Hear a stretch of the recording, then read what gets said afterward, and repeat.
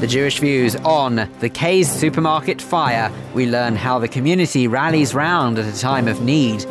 Comedian Rachel Creeger tells us about her forthcoming Fringe show, It's No Job for a Nice Jewish Girl, and how the fundraising efforts of a group of London cab drivers has made an extraordinary difference to a Norwood care home.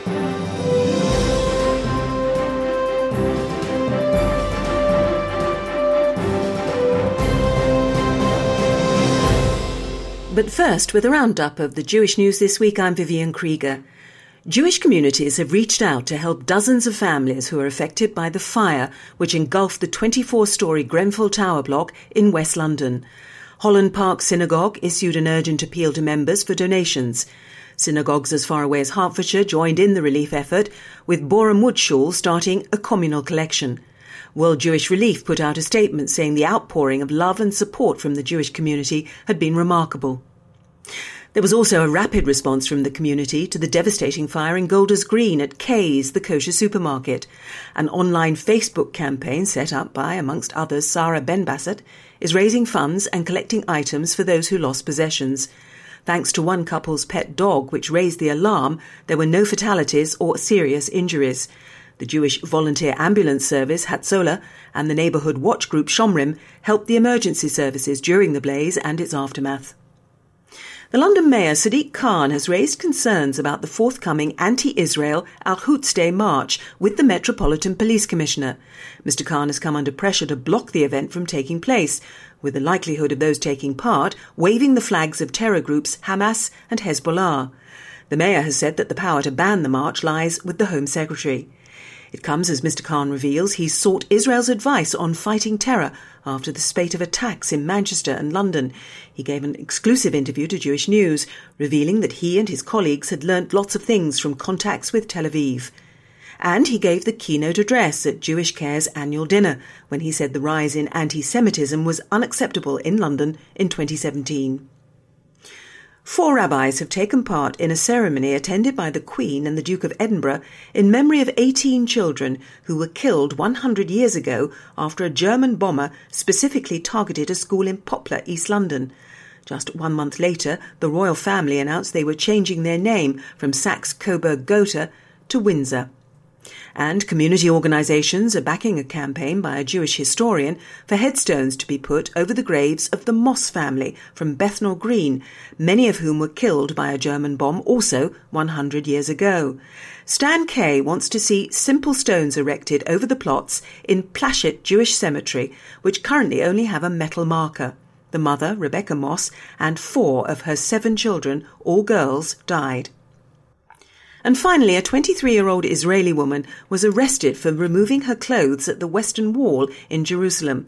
The woman, who's believed to be mentally ill, took her clothes off on the women's side and then started walking towards the men's section. She's not been named and no reason has been given for her actions. That's the news roundup this week. Now here's Andrew with the sport. Thanks, Viv. Israel produced one of their worst performances of recent years after they suffered a stunning 3-0 home defeat by Albania in a 2018 World Cup qualifier. Manager Elisha Levy said, "I didn't think we could lose like this at home, but that's football and we must look ahead." Lance Stroll became the second youngest point scorer in Formula 1 history when he finished his home Canadian Grand Prix in 9th place. The 18-year-old, in his first season with Williams, said, "It's special. It feels so good in so many ways. Words can't really describe it." And finally, Idan Sharav and Sachar Ruberg will form the first ever Israel team to take part at the Snooker World Cup in China next month.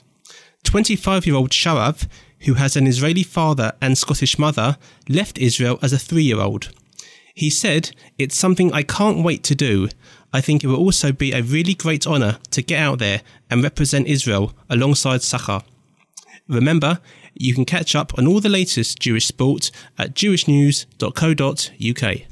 Andrew, thank you very much indeed, and welcome along to this edition of The Jewish Views. I'm Phil Dave. Let's start off, as we always do, with a look through your copy of the Jewish news for this week. Joining me to go through it is news editor Justin Cohen and online editor Jack Mendel. Welcome to you both. And Justin, for once, we're not going to start off by looking at the front page. We're going to dive straight into the middle of the paper, and we're going to look at what's happening with the Al-Quds March. Yes, this Sunday, as in past years, thousands of people will march through central London as part of the annual Al-Quds Day parade. This has caused a great deal of consternation for many years now among the Jewish community, particularly because of the fact that Hezbollah flags have been openly waved on the streets of London. Part of the problem here, and the crux of the problem really, is the fact that the Hezbollah has both a military wing and a political wing, and only the military wing is prescribed, and therefore there's been a bit of a loophole, which has meant that sometimes this flag has been waved. Thousands of people have now signed a petition calling for the parade to be banned. A total of 8,000 people, actually at the time of recording this, have called for it to be banned. Plus, there's going to be a massive counter-demonstration led by the Zionist Federation. For his part, the Mayor of London, Sadiq Khan, has said that he's going to raise this with the Metropolitan Police Commissioner, and it's not actually within his powers to ban it, as some people have called for, but he said that that would fall with either the Met Police Commissioner or the government, and I think actually a combination of the two. Yeah, I think the important thing about the Al-Quds Parade is that there are plenty of people there with video cameras and people on their phones taking pictures and making sure that if there are any questionable incidents, any Hezbollah flags, anyone chanting anti-Semitic things, they're caught on camera and they're reported to the police and action is taken and things are followed up. Because this protest every year is only going to be stopped if there's clear evidence that it's a problem and that there are repeat offenders. But isn't the problem as well that one of the biggest issues that people have stressed is the flying of the Hezbollah flag? And I distinctly remember when we had this conversation last year, the question's got to be, how do you stop people flying a flag? Well, you can't stop them initially flying that flag, I guess. The organisers have a responsibility to make sure that they've instructed their people not to be flying a flag of an organisation like this. But beyond that, if there are signs of these flags being held and being waved, the police will be there. As Jack says, there will be recordings, no doubt, both by the public and by officials, and action has to be taken, not necessarily even afterwards, but there and then. OK, well, also in the news this week, we've obviously seen that fire, unfortunately, has wreaked total devastation to the people of Grenfell Tower. But what have the community been doing in response to that? Yeah, the community has organised itself fairly spontaneously. Synagogues, in particular Holland Park Synagogue, which is quite close to the incident, and other organisations like World Jewish Relief and even the chief rabbi has come out and commented. And they've collected lots of items to help the victims of this incident, and they've also contributed to the fundraising campaign. I think what's very interesting about this is no one really prompted anyone to start any campaigns. It was just local communities kind of organising themselves. Even on Thursday morning, when I opened up my emails, I was inundated with emails of pictures of collections and people fundraising and people telling me about where they're meeting to donate all their clothes and shoes. It's been very spontaneous and very heartwarming for the community. It certainly has, and it just goes to show that in times of terrible strife that people do have the ability to pull together. Yes, the images coming out of West London this week were absolutely heart-wrenching. I think everyone can relate to what's happened here. It plays into our greatest fears that a fire would take hold of our homes in the middle of the night, ravish everything that we hold dear. And the way the community has pulled together, the number of appeals. I heard in one case that people were queuing outside Bournemouth Synagogue this week. The community had also pulled together in the wake of another fire in Golders Green last weekend at Kay's Kosher Supermarket on Golders Green Road.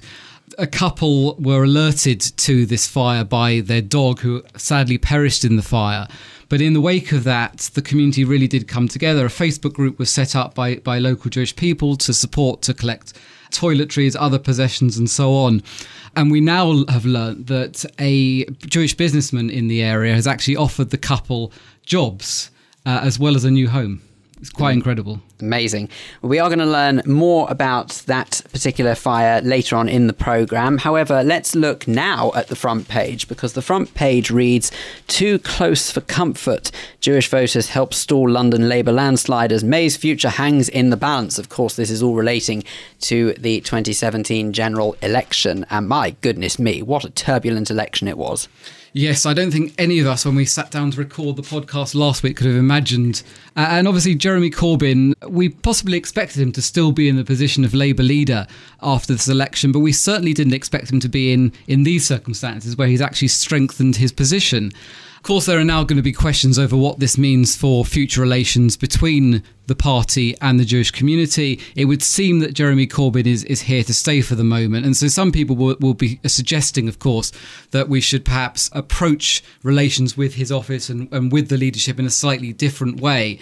It's my opinion that it's always been the case that we should, as a community, accept and acknowledge whenever we see some positive developments in the fight against anti-Semitism. But this election result shouldn't change the fact that we still need to fight at every turn for what is morally right, and that is that zero tolerance for anti-Semitism means not just rhetoric, but it has to be borne out in action. And I think one of the first things that one of the newly re-elected MPs, Tulip Siddiq, said to us was that she wants to see a new independent inquiry. Obviously, we had all the controversy with the Chakrabarti report. She wants a new inquiry to try and get to the bottom of this and try and sort this out. And I think, just because Jeremy Corbyn has strengthened, we can only hope that actually, rather than making it less likely that relations will be improved, that actually he sees this as an opportunity to use his extra strength to help improve relations and to do what's needed. Yeah, it is interesting. Jeremy Corbyn did strengthen his position, but if you look at a lot of MPs who were highly critical of Corbyn, such as Wes Streeting, Tulip Siddiq stood down from her cabinet position when she was in the shadow cabinet, they all massively increased their majorities. So in many respects, they actually rode the wave of this increase in support for Labour as well. And in return, Jeremy Corbyn has said that these MPs are welcome back in the shadow cabinet and that there is, he wants unity in the party. So there is also an opportunity for rapprochement in many ways.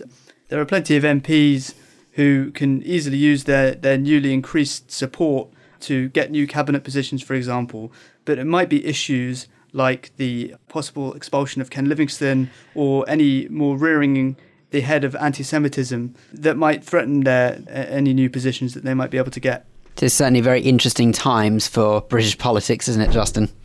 It certainly is, and obviously the community was focusing very much on what was going on in areas of London. 4 seats could have been very interesting, perhaps, if not for the anti-Semitism scandal. The fact that the Labour tidal wave of additional support wasn't quite enough to turn Finchley and Golders Green and Hendon red, but both the candidates in those areas, Jewish Labour Movements, Jeremy Newmark and Mike Katz, did very, very well and got very close. There are obviously many questions now about whether, if the anti-Semitism issue hadn't have been there, if Jeremy Corbyn's record on the Middle East hadn't have been a factor, could they actually have won those seats and actually moved Jeremy Corbyn even closer to being able to potentially discuss a possible coalition himself?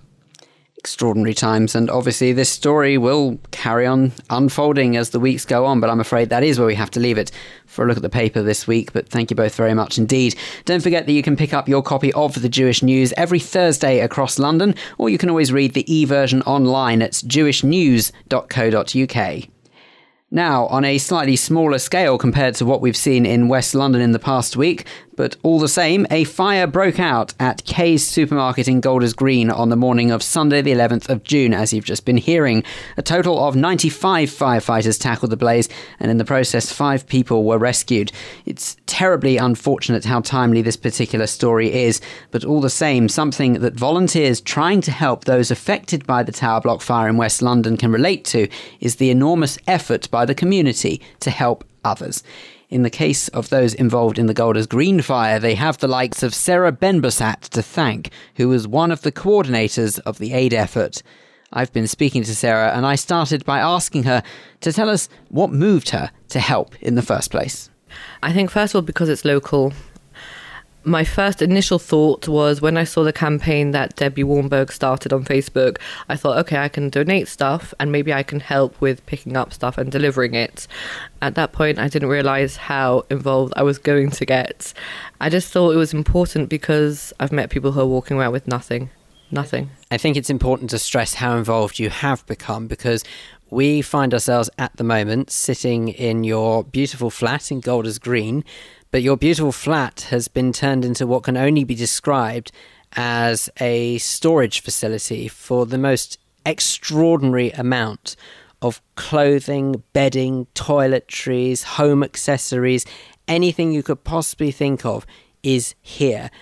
And I'm guessing it's the efforts of the community that have rallied round to donate this. Yeah, the community have really stepped up.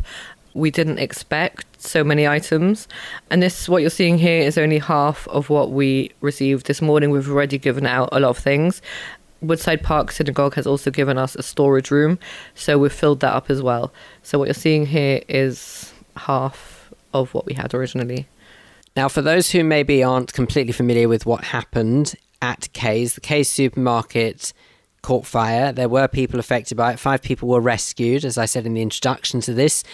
And how has it affected them in terms of their homes? People have lost their homes, I'm guessing. Right. So the people I've met so far have got nothing.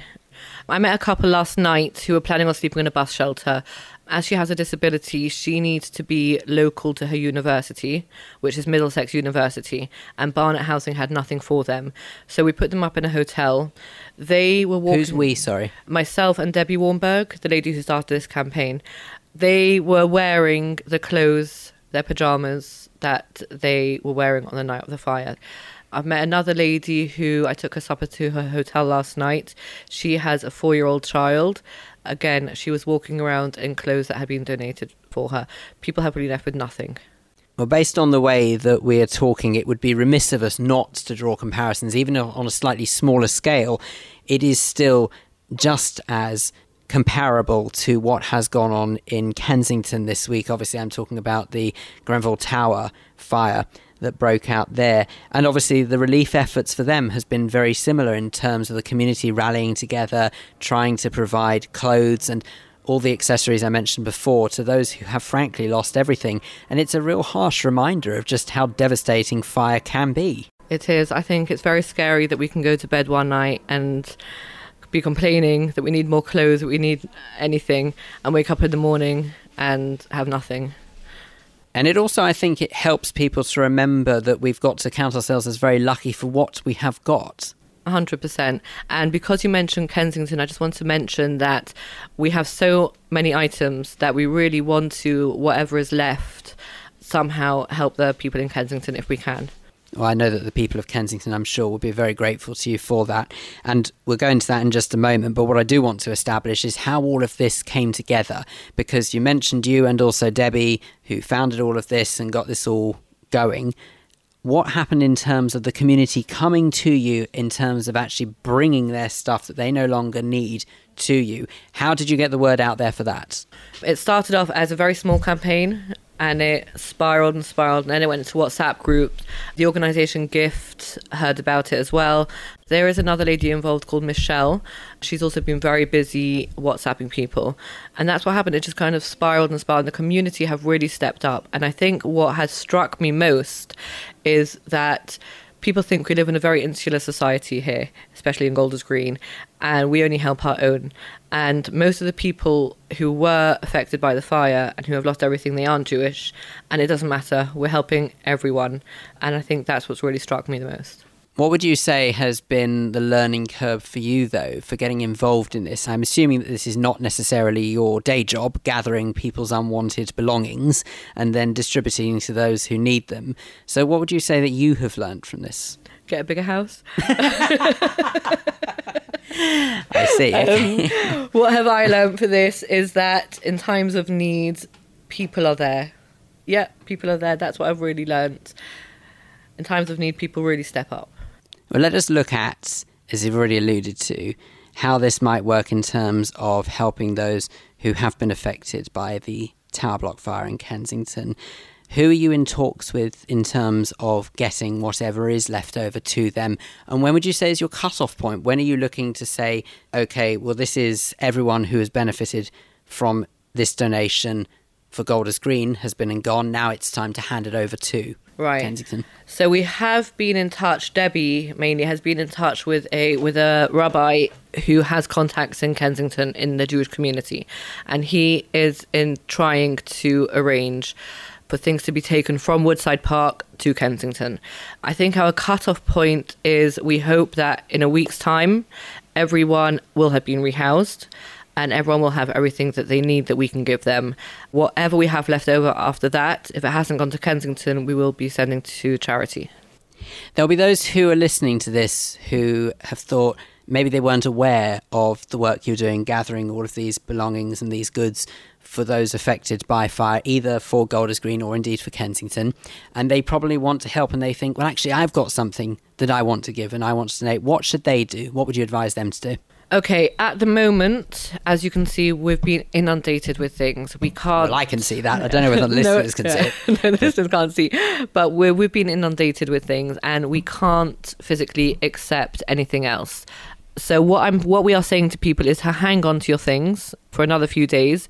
We will be putting on the Facebook the specific items that we need. The Facebook group is called Help Those Affected by the London Fire. We'll be putting on their specific items as we need them. What we will probably need over the next few days is volunteers who can help deliver the big items, furniture, bedding, these kind of things to people's homes once they have been rehoused. That's probably what we will need over the next few days. So how would you like them to get in contact? They can call me. They can call me or send me a Facebook message. So what we'll do then in that case is we'll put details on our website, jewishviews.co.uk, and how they can contact you. Just finally, anything you want to say to your community which has responded in the most extraordinary way? Just thank you to everyone. You've all been amazing. Just the way people have come in and just got down to work without any thanks, without any begging on my part. People have just responded in a massive, massive way. So thank you all. Truly is unfathomable how fire has just devastated London in one way or another in the past week. The comfort that I hope that we can take from this is that people such as Sara Benbassat, talking to me there, play their part to help in relief efforts. For more information, including that link that I referred to in the interview of how you can help those affected by the fire in West London at the Grenfell Tower block, please do go to our website, jewishviews.co.uk. You're listening to The Jewish Views in association with The Jewish News. Still to come on this edition, Clive Roslin will be here for our Jewish Schmooze. Today, Clive and Tony will be joined by founder of Mitzvah Day, Laura Marks, and retired audio book reader Denise Asserson. They'll be discussing the sense of community spirit. Plus, Diana Toman is away this week, so I will be speaking to Malcolm Shaffron, Honorary Secretary of the LTFUC, or London Taxi Drivers Fund for Underprivileged Children, to talk about how they recently funded some new specialist equipment for one of Norwood's care homes. But first, comedian Rachel Creeger will be appearing at this year's Edinburgh Fringe, with previews in July of her new show, It's No Job for a Nice Jewish Girl. I know, I can't believe we're talking about the Edinburgh Fringe either already, but it's only a matter of weeks away if you think about it. Arts editor Kate Fulton has been speaking to Rachel to find out what we can expect from her show. And Kate started by asking Rachel to tell us when she first discovered she was funny. I think I always hoped I was funny because a lot of people in my family were. I was never very sure until people started laughing at me at school. I liked that they were laughing with me, but I'm suspecting it was at first and it became with over a period of time. So what, you like to keep your friends entertained at school? Definitely. I went to Hasmonean in the sort of late 80s, where it was a very different school from the one it is now. It's excellent and full of education, and it was a lot more sort of messing around and banter. So that element of it suited me quite well. I wasn't that into the studying, and I was more into the singing Les Miserables on tables in the middle of lessons type of behaviour. A pain in the neck, I think. And you came from a comedy background? Not really. If anything, I came from a musical theatre background. I was involved in musical theatre groups and choirs from when I was very, very young. I was always in school choirs, and we sang in all different places, in old age homes, and we did charity concerts and stuff. And I kind of always wished that I'd have a career in that area, but it wasn't a thing in my family. Everyone was very academic, except for actually my aunt, who is a music journalist, quite well-known music journalist, and the professor of punk and reggae at New York University, Vivian Goldman, quite a character. But everyone else was super academic, so I don't think it was part of the consciousness of my family to think of a career in the arts. So it wasn't so much discouraged as just not part of the dialogue. So I just assumed that wasn't a route. But I always found a way of kind of having it in my life. So even when I did my gap year, when I left school, I was with a group of very like-minded friends, and we used to muck around doing improv sessions and telling jokes and karaoke and being probably quite irritating to anyone in the vicinity. So I did that in my year, and then I did lots of other things in between, but always came back to something with the arts in every kind of job I did. So how would you describe yourself now in terms of you're a comedian? I am a comedian. Do they use that word comedian anymore? Less so. They've become sort of a neutral word, I Yes. think, now. Comedian is more used when people are discussing the fact of how women are perceived in comedy rather than Right. the day-to-day job. And in fact, most people just refer to themselves as comics. But as an avid collector of the Eagle as a child, I find that a bit odd. So I'd say I'm quite a few things, really. I'm a theatre director and a playwright, and I'm also a comedian and a speaker. And I think at any given point in time, I'm focusing on the one that's interesting me at that moment, or whatever opportunity has come up at that moment. So currently I'm a comedian, and maybe after Edinburgh, I'll either be more of a comedian or possibly a lot less of one. Who inspired you and who inspires you now? Ooh, that's a very... Have you got favourites? complex question. I really, really loved Victoria Wood. Yeah. I think she was a had superstar. Everything I'm excited about in comedy, in that it was observational but quirky, and she could do that pathos thing of talking about things that were absolutely at the same time hilarious and tragic, and you're okay to laugh with it. You get Do you see permission. what I mean? I do see the permission to laugh at something that's not. What I'm often struck with is how, I'm sounding my age now, really sounding my age, is how sweary and leery and rude some of the comics are nowadays. And quite often, it's just a little samey. Because there's only so many rude jokes that you can kind of hear without rolling your eyes, and it stops being risque and starts actually becoming boring in itself. Yeah, it's a fascinating thing because I'm working on my solo show. So I've been going around the open mic circuit doing little bits here and there. You work it through and then you tweak it and you do it the next night somewhere else slightly different until you've got it exactly how you want it. And that means you get to see a lot of new up and coming acts and established acts doing their new stuff. And you hear a lot of different comedy voices. And there are definitely people who are just sweary because they think it's big and clever. And then there are people who use language really, really carefully. And when there's a swear word in it, it has a specific function in that joke. And I'm actually probably far more sweary in real life than I am on stage. Not that I'm a very sweary person, but I have got one story that has got a swear word in it because that's what the person said to me and it makes sense in the story. And I was doing a big shawl gig a few months ago, and we did a Q&A at the end, and someone said something that would obviously lead into that anecdote. And as I was about halfway through, I thought, I'm standing in front of the Ark in a shawl, possibly can't use that word. So I toned it down massively to an unsweary version, and the whole thing fell flat. So I think it's an interesting thing that sometimes you need something to tickle the audience at a particular point. I don't know if that's a good word to use, but I think when it's just gratuitous, you stop listening to the actual joke. You're not interested in the punchline. I certainly would agree with that with you. So is your act, it is somewhat observational? Yes, I mean... Do you look at your family and think, that's really funny, I'm going to remember that? Well, my family are hilarious. Are they? So, yes. Do you walk around with your notepad half the time, sort of? I walk around with my notepad all the time. All the time. I'm slightly twitchy, actually, about the fact that it's through the glass panel over here. You're and in I the can't studio touch and it. you can't touch it. And that's something, my best friend actually lives in America and she comes over 2 or 3 times a year, and her favourite thing is Tesco. And I always find that very funny that we go out. That's what she wants to do as our bonding night together, go to the big Tesco somewhere and just walk up and down the aisles. And she always makes fun of the fact that I've got a notebook, and if she says something ridiculous or we see something funny happen, I have to get the notebook out and write my little thoughts thoughts about it. So it is something. So it is like a writer. It's like any writer, isn't it? Well, it is. I think someone described it as like a word magpie.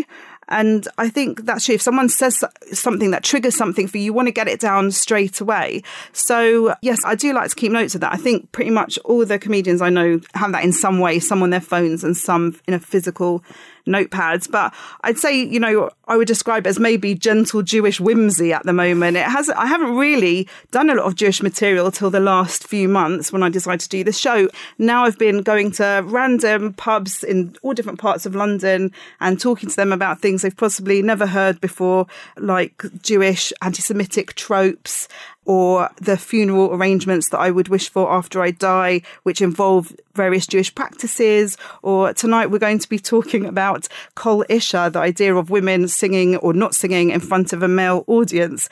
And I have to try and make those ideas accessible because I don't want to just be a Jewish comedian. I am a Jewish comedian, but I don't want to just perform for a Jewish audience. So this show that you're bringing to Edinburgh, you said? I am, and to Manchester. And to Manchester. Tell us a bit about that one. Is it just you, and how long? And tell us a bit about it. It's it's my debut solo show. It's called It's No Job for a Nice Jewish Girl. And how did you get that title? There's got to be a bit of story behind that one. It's really just when I tell people what I do, the look on their faces in the community versus outside the community, particularly if they know me and they know that I'm a religious person, they can't really fathom how I can kind of juggle that sort of life with a religious life. And that's, I guess, what the show is about, the idea of integrating the different parts of your world into one. And for me, it stems from coming from a family with refugee and immigrant grandparents and great-grandparents, which I guess a lot of your audience will identify with, and a lot of people outside the community now in Britain will identify with, and how that impacts on you, the feeling of not quite necessarily fitting in because you have more than one identity depending on who you're with and where you go. I remember thinking about the fact that one of my grandparents, my German grandparents, that their home, they felt very British. They were very keen on how British they were and proud of being naturalised as British. But their home always felt slightly European, like it didn't feel like an English space. And you'd have people coming in and all talking English, but with very different accents. So I found that really interesting. And that kind of made me think a lot about where I fit in. Comedian Rachel Creeger talking to arts editor Kate Fulton there about her new show, It's No Job for a Nice Jewish Girl. For more information about show dates and times, then head to our website, jewishviews.co.uk.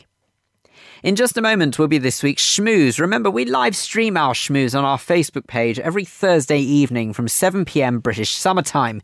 The address is coming up, but it means that you can comment along as the discussion unfolds, and we'll try and read out some of those comments as and when we get them. And it's just one of a number of ways that you can share your Jewish views with us.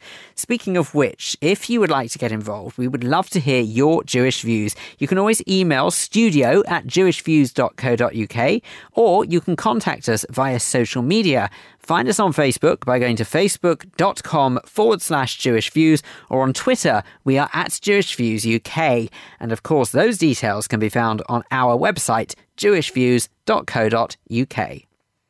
Now, one thing that is very clear from this episode of the Jewish Views is that there is no shortage of generosity in the world. Our next guest further demonstrates this. Malcolm Shaffron, Honorary Secretary of the LTFUC, or London Taxi Drivers Fund for Underprivileged Children. He and his colleagues have been raising money for a number of different causes, including a new specialist shower unit at Norwood's Buckets and Spades care home. As I mentioned before, community editor Diana Toman is away this week, so I've been lucky enough to speak to Malcolm. And I started by asking him to tell us a bit about the organisation itself. Next year is our 90th anniversary. So what we are is a voluntary organisation of London taxi drivers, licensed London taxi drivers. There's 13 of us, including two lady taxi drivers. We meet once a month where we assess whatever appeals have come into us, and we organise outings and buying equipment for various people, organisations, whoever appeals to us really. This is what we do. And we assess our appeals.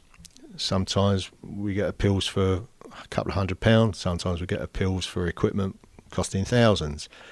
And at our monthly meetings, we assess what we're going to do with the money that we're given and how we give it. We're very tight with our spending.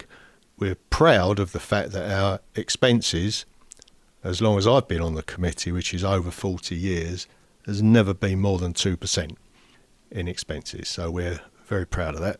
Don't think anybody can match that. And how did you get involved yourself? You say you've been involved for over 40 years, to which I have to say impossible. But, just what can I say? I'm fluent in Schmooze. But in all seriousness, how did you first get involved? Well, when I became a cab driver in 1969, I'd never heard of the Children's Fund. But after a year or so, I started hearing about these outings that cab drivers did. And I said to my wife, Evelyn, that it would be nice if we could get involved. And we did. We used to go on the South End outing primarily, which is what the fund is famous for. And we'd done that for a few years and loved it. And I thought it'd be nice to get more involved and maybe join the committee if I could, because we had 2 children and they were both fortunately healthy and didn't have anything wrong. And we both thought it'd be a lovely idea to do something for other children who didn't have as much. So we used to go to the AGMs every year, sat in the front to get noticed, which we did. And it worked. And it worked. And we got invited, I got invited, obviously, along with Evelyn, to maybe join up. And that was in 1976. And tell us a bit about how the money is raised. Because is this just from fares from the cabs? No. We do have collecting boxes in the cabs, mainly at Christmas time. We're not really allowed to put collecting boxes in the cab at any other time. But we do carry brochures in the cab so people can see who we are and what we are. As I say, there's only 13 of us on the committee. No other cab drivers have got anything like this. So, there's 25,000 cab drivers and 13 of us have got brochures and stuff. But other than that, we get legacies. For instance, Ted Heath, he left us a legacy. People like that. We get lots of help from people like Trevor Nunn and other various famous people, others not so famous as well. And we raise money via sponsorship. When we do our South End outing, we raise money for about 4 months previous to the outing. We write to all the various companies on our list, worshipful companies, anybody really, SO, anybody. We send out hundreds of these letters. We've got a sponsorship chairman who does that. And at the end of it, when we eventually go to Southend, we've normally raised about 15 grand towards the trip. So that's one way we raise money. The other ways are dances, where we have tombolas and raffles. Don't do quiz nights so much, but nevertheless, at other places, we find people have donated to us. People have a 50th birthday party, a cab driver, and they don't want any presents. So all the money is donated to us. And that's the type of thing we do, and that's how we get our money together. And we do send out appeals to other people as well. Sometimes it's a yes and sometimes it's a no. Well, let's talk about one of those yeses, because in particular we're here because you have been raising money for Norwood. Their bucket and spade home needed new shower facilities, I believe, and the fund has provided the means for that to happen. So tell us how you first heard about that appeal. Well, it was an appeal that actually came to me, just a letter, and because of our connection with Norwood, which is how the fund all started in 1928, when we took children, well, not me personally, but when the fund took children from Norwood to the zoo. Because of that connection, we thought it would be lovely to rekindle that connection. I then passed the appeal letter, onto our appeals officer, Colin, and he took over from there. And we didn't raise money specifically for this. We've obviously got reserves. And at our monthly meeting, we discussed it and decided it would be a lovely idea to buy this shower cradle for them, which we presented to them last week. That's really how it all started. And our connection now is back with Norwood. Not that it ever went away, but we'd never heard from them for quite a few years. But we were dealing with Ravenswood as well, which obviously is sort of part of a Norwood connection. But the shower cradle we saw, it's not a very big piece of equipment, but apparently they've already been using it when we already presented it. And it's transformed the children's lives who use it. And how did it make you feel when you saw that installed and you recognised that it was through the work your committee had done, how did that make you feel? Well, I came home and I said to Evelyn, I really felt very humble, not only because of that, but listening to the two people who run the home, the work they do and what we did really was just a small part of it. I mean, we got the easy bit. The people who run it have got the real hard job. But I came out of there and, I felt very humble. And just to clarify, the fund is not necessarily just for Jewish charities, is it? No, do work for everyone. Oh, yeah, not at all, no. It's a very small part, actually, is Jewish funding. We do get various appeals from people in Stamford Hill, not very often, but every year people write to us and sometimes we agree, sometimes we don't. But I would think probably 90 to 95% is non-Jewish help that we can give. And even the people on the Children's Funder committee themselves, whereas at one time in 1928 it was all Jewish people on the committee, now it's sort of half and half. So it's a good mix. Malcolm Shaffron, Honorary Secretary of the London Taxi Drivers Fund for Underprivileged Children, talking to me there about the work the organisation does and how it's managed to provide specialist shower equipment for the Buckets and Spades Norwood care home. And on our website, we've put a link to a video from British Pathé taken from the 1950s, which demonstrates just how far back the relationship between the two organisations actually goes. So do have a look. You're listening to The Jewish Views. This is the Jewish Schmooze, the part of the show where studio guests join me, Clive Roslin, to discuss matters that you've been hearing throughout the programme so far. Joining Tony Honigberg and me today is founder of Mitzvah Day, Laura Marks, and retired audio book reader Denise Asserson. The subject is based on the horrific sights we've witnessed over the past week. I'm, of course, referring to not just the fire at the Grenfell Tower in West Kensington, but the other fire on Golders Green Road at the Case supermarket. Both incidents affected people in the same way. One just happened to be on a more devastating scale. The parallels are simple.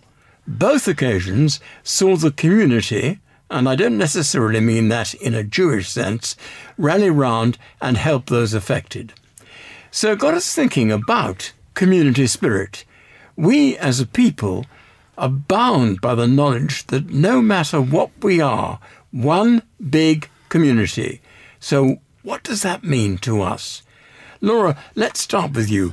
The work you do with Mitzvah Day alone absolutely encompasses that sense of community spirit, doesn't it? Well, I hope it does, yes. I mean, that's very much what we aim to do. But I think I have to start off saying something about this fire, because I think we've all been absolutely horrified by what we've seen and the scale of it and the fact that it's so visible on our television screens. It's sort of like the sort of horror you can hardly imagine that you maybe only normally see in films, and in this case it's real. So I have to start off by just saying how much we feel for those people.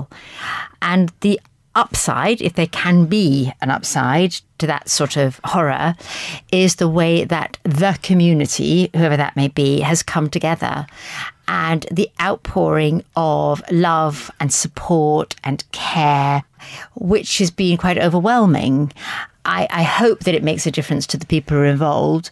I'm sure that it makes a difference to the people who are doing the caring, because there's something very comforting about doing something all together and making a difference to other people. And this is just doing it in a really very acute, very, very unpleasant situation. So yes, there is an upside, which is it does promote community spirit in the same way as Borough Market did as well, the same sort of thing, and Manchester. Yes, that's true. Denise, what do you think? Well, I very much agree with what Laura's just said. The community did rally round most wonderfully, and the outer community also rallied round. I know somebody who was a doctor, and he went straight to the hospitals that they were sent to. So that is a community spirit, is it not?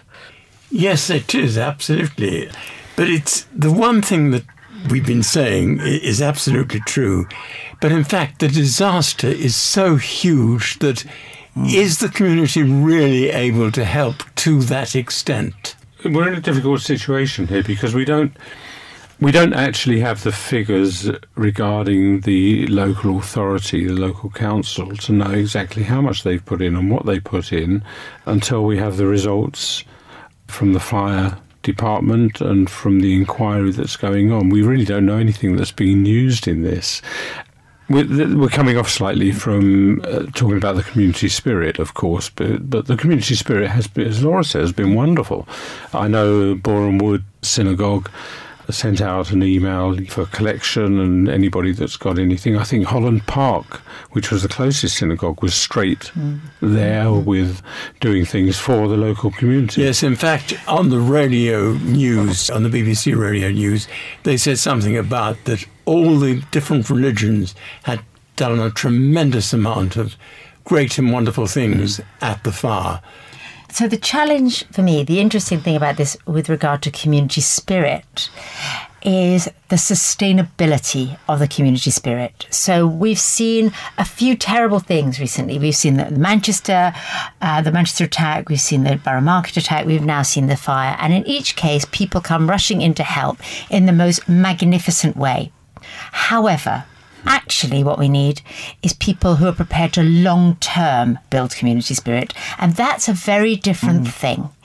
And what we need to see is out of these disasters come long-term community cohesion projects, people pulling together. And we need also to live in a world where it doesn't take a fire like this to bring the people together. You can understand when something really terrible happens, people come together. But let's hope these things don't happen very often. We still need to find ways to get people to come along. And there are a few initiatives that I'm aware of. For example, the churches do night shelters. And a lot of churches do night shelters, during the winter months where people come who've got nowhere to live and have somewhere warm, and they have some food and they have some counselling and they have some clean clothes. And that's community spirit on a sustainable level. In the Jewish community, for example, we have drop-ins. Synagogues run drop-ins. There's 4 synagogues run drop-ins for refugees. And that's a long-term commitment to long-term helping people, keeping people fed, helping them with rail cards and legal advice and toys for the children. That's community spirit. Well, and also, things like nappies. I heard that on the radio as well. So it was sort of very ordinary things, but very important things. Absolutely. Have also been given by people in a community, but not necessarily from that community. That's right. But the thing I'm saying is that people are doing wonderful things now. The challenge is, how do you make these things long term? Yes, because in actual fact, when there isn't a disaster, people don't give so much. This is what you're saying. No, once the disaster's over, I see what Laura's saying is, how can we keep this community spirit going? That one I can't answer. I don't know how we go about it. So all of the things like the church shelters and the food banks, and the Salvation Army, all of those sorts of things do keep them going. That's what they do. Those are real people doing real long-term, sustainable community spirit things that keep people involved. Another thing that's very interesting is this month's Ramadan. And there's an enormous amount of work at the moment going on to use Ramadan as a way to build community spirit. So lots of synagogues, I think about 8 synagogues this year, are holding iftars, and an iftar is the meal you have at the end of the fast day, holding iftars in synagogues. That's marvellous. And that's about community spirit. That's about long-term, sustainable, bringing people together, not just because there's a crisis, but because there's a need to bring people together. And that sort of thing's wonderful. Yes, the Ramadan things have been advertised on the tube and everywhere. You see people suggesting that you should join in on this. What concerns me is, after the month of Ramadan has ended, will that community spirit then continue between the shuls and the local communities? Or will it suddenly come to a stop and then... Well, sadly, finance is really behind the whole thing. It was what I heard. Obviously not completely, but they can't do anything unless they have the finance to do what they have to do. But it also has to be organised, doesn't it? As you organise it. Yeah, I don't buy the finance argument. It's not about finance, it's about will. Yes, it's people wanting to do. It's about will. Yes. Do people really want to do this stuff? Because there's an awful lot of things you can do that don't cost much money. I mean, Mitzvah Day, you can run projects that don't cost much money.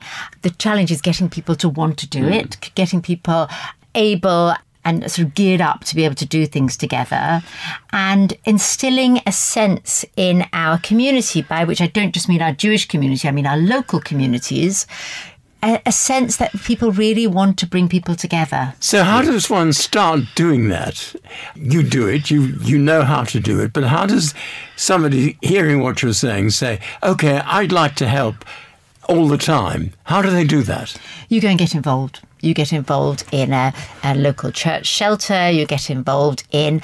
Most of our shuls have got ongoing projects all the time. You know, shuls are doing things like collecting money for World Jewish Relief, or they are running events. There's a Maccabi fun run. There's all sorts of things that our community is blessed with community building activities. But generally that keeps us within our own community. We're trying to expand to the wider community of the local area, if you like. You're speaking to somebody who buys into that completely, and without preaching about Mitzvah Day, that's what we do. We get people from all different faith groups and all different communities coming together to do it.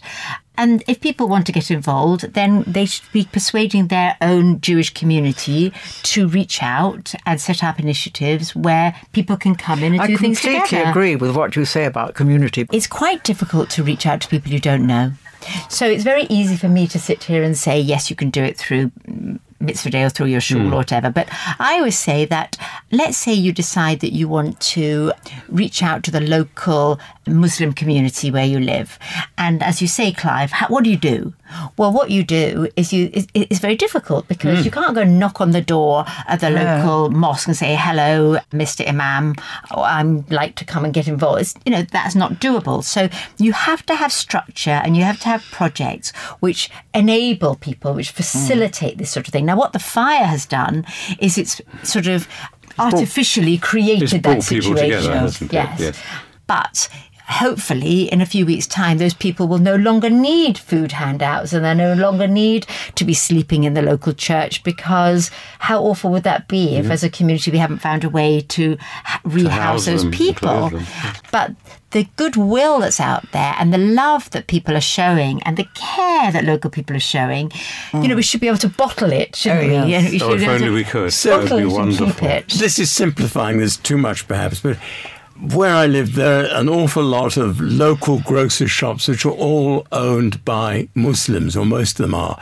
So should one go into a Muslim shop that one deals with regularly and say to them, look, we would like to help. Can you tell us how we can help those poor Muslims who are in a bad position? How can we help? By giving them food? What food? That's a very good idea. There's a way. Or go to one's local synagogue and say to them, are we doing enough? Well, that, I think, is a more realistic way of doing it. Yeah. Who would do it? Who would be the one who did it? Somebody like you. Well, I think there's lots of people out there who want to do it. We are very, very lucky in our Jewish community that it is filled with people who want to give back. Yes. We couldn't be more blessed, this is how we learned and been brought up. With people who want to look after other people, who want to go donate money, who want to donate goods, who want to donate their time. I mean, our community is based on that whole ethos, as indeed are many other communities. Yes. We don't have a monopoly on that. The only problem I see here, or a problem that I see here, is there are so many people now moving away from religion that they don't have that little community of their own. I've spoken to people who say, well, we go dog walking, so we've got our little community, but it's not really a community as such. You meet other dog walkers, but you don't really hang out together, if you like. What about schools? Schools are... But surely dog walkers could get together and say there's something we should do. They could do. I don't know whether they would, but they could do. Yes, absolutely. I mean, why shouldn't they? A community No, I is a agree. very interesting thing. Like, what do we mean by community? As you say, you have a community of dog walkers. You've got a community of people who are members of a shul. You've got a community of people who are members of a political party locally. You've got a community of people who have got together to fundraise for the local library. There's all sorts of things that create community. It's that sort of ephemeral thing that we all want to be part of. And the challenge is how you find the community that you feel comfortable in. And then in the context of this, how that community then makes a difference to the wider world that it operates in. I've got a message on Facebook from Alfie Ferguson. It says, every friendship has only ever been started through a conversation. Be brave, people talk, and extend your hand. That seems, unfortunately, our time is up. That seems a very good point at which to end the discussion. Yes. And I hope people will do as you say. My thanks to our guests, founder of Mitzvah Day Laura Marks and retired audiobook reader Denise Asserson. Please do feel free to share your Jewish views with us. You can email studio@jewishviews.co.uk or you can contact us via social media. Find us on Facebook by going to facebook.com/jewishviews or on Twitter we are @jewishviewsuk. And don't forget those details are on our website jewishviews.co.uk. And it's time now for our rabbinic thought for the week. And this time it comes from Rabbi Andrew Shaw from Mizrahi, UK. It's been a wonderful month, if you're a Zionist. I spent a large part of it in Israel with Mizrahi for the celebrations for Yom Yerushalayim, for the 50th year since the unification of Jerusalem. Part of visiting all our wonderful young men and women learning institutions to come back to England, to university, with renewed vigour and passion for their Judaism and for their Zionism. But there's a lesson to be learned.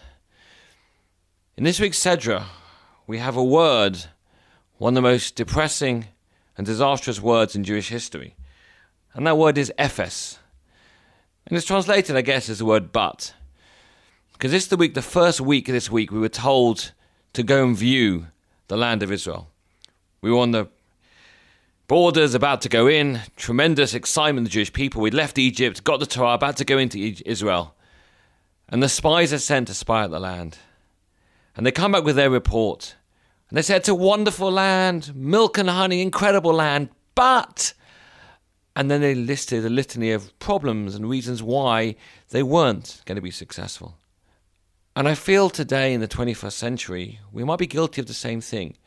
Israel's a wonderful country, the high-tech, the religion, the people we've returned after 2,000 years, but... And we tend to be overly critical. I'm not saying Israel's perfect, it has its problems. But when the mainstream media and various political institutions are so hell-bent on demonizing the state of Israel, we as the Jewish people have to never say Ephes. Have to realize, yes, there's issues we've got to deal with, we've got to try and fix. But most of all, we are proud Zionists, amazed at what Israel has achieved, amazed at how it is literally shaping the world with innovation, curing the world of diseases, leading the world in high-tech developments, and allowing us, for the first time in 2,000 years, to go back to our homeland, to learn, to pray, to live. It's a miracle of the modern age. Yes, it's not perfect, but we have to instill in our kids, in our families, in our community, an absolute united pride in Medinat Israel, the state of Israel. Its capital is Jerusalem, the home of the Jewish people. I think anybody listening to the wise words of Rabbi Andrew Shaw there would find it hard to disagree that as Jews there is a responsibility to be proud of everything that Israel achieves, but also maybe to recognise that it isn't without fault. But then again, which country is? All the same, thank you very much to Rabbi Andrew Shaw from Mizrahi, UK, with our thought for the week. And that's all the Jewish Views we have time for. Thank you very much to our guests, Sara Benbassat, telling us about rallying the community together for those affected by fire, to comedian Rachel Creeger. Don't forget to look at our website for her forthcoming performance dates. Malcolm Shaffron telling us about the work of the LTFUC. Thanks to our other contributors, and of course to you at home for listening. And we mustn't forget the team, including our producers, Sue Greenberg and Tony Honigberg. You can always listen to the most recent edition of The Jewish Views by visiting our website, jewishviews.co.uk, and you'll also find a link to listen to all previous episodes as well. The Jewish Views is brought to you in association with The Jewish News and is part recorded at the studios of Jewish Care in London. I'm Phil Dave. Do make sure you join us next time here on The Jewish Views. Goodbye.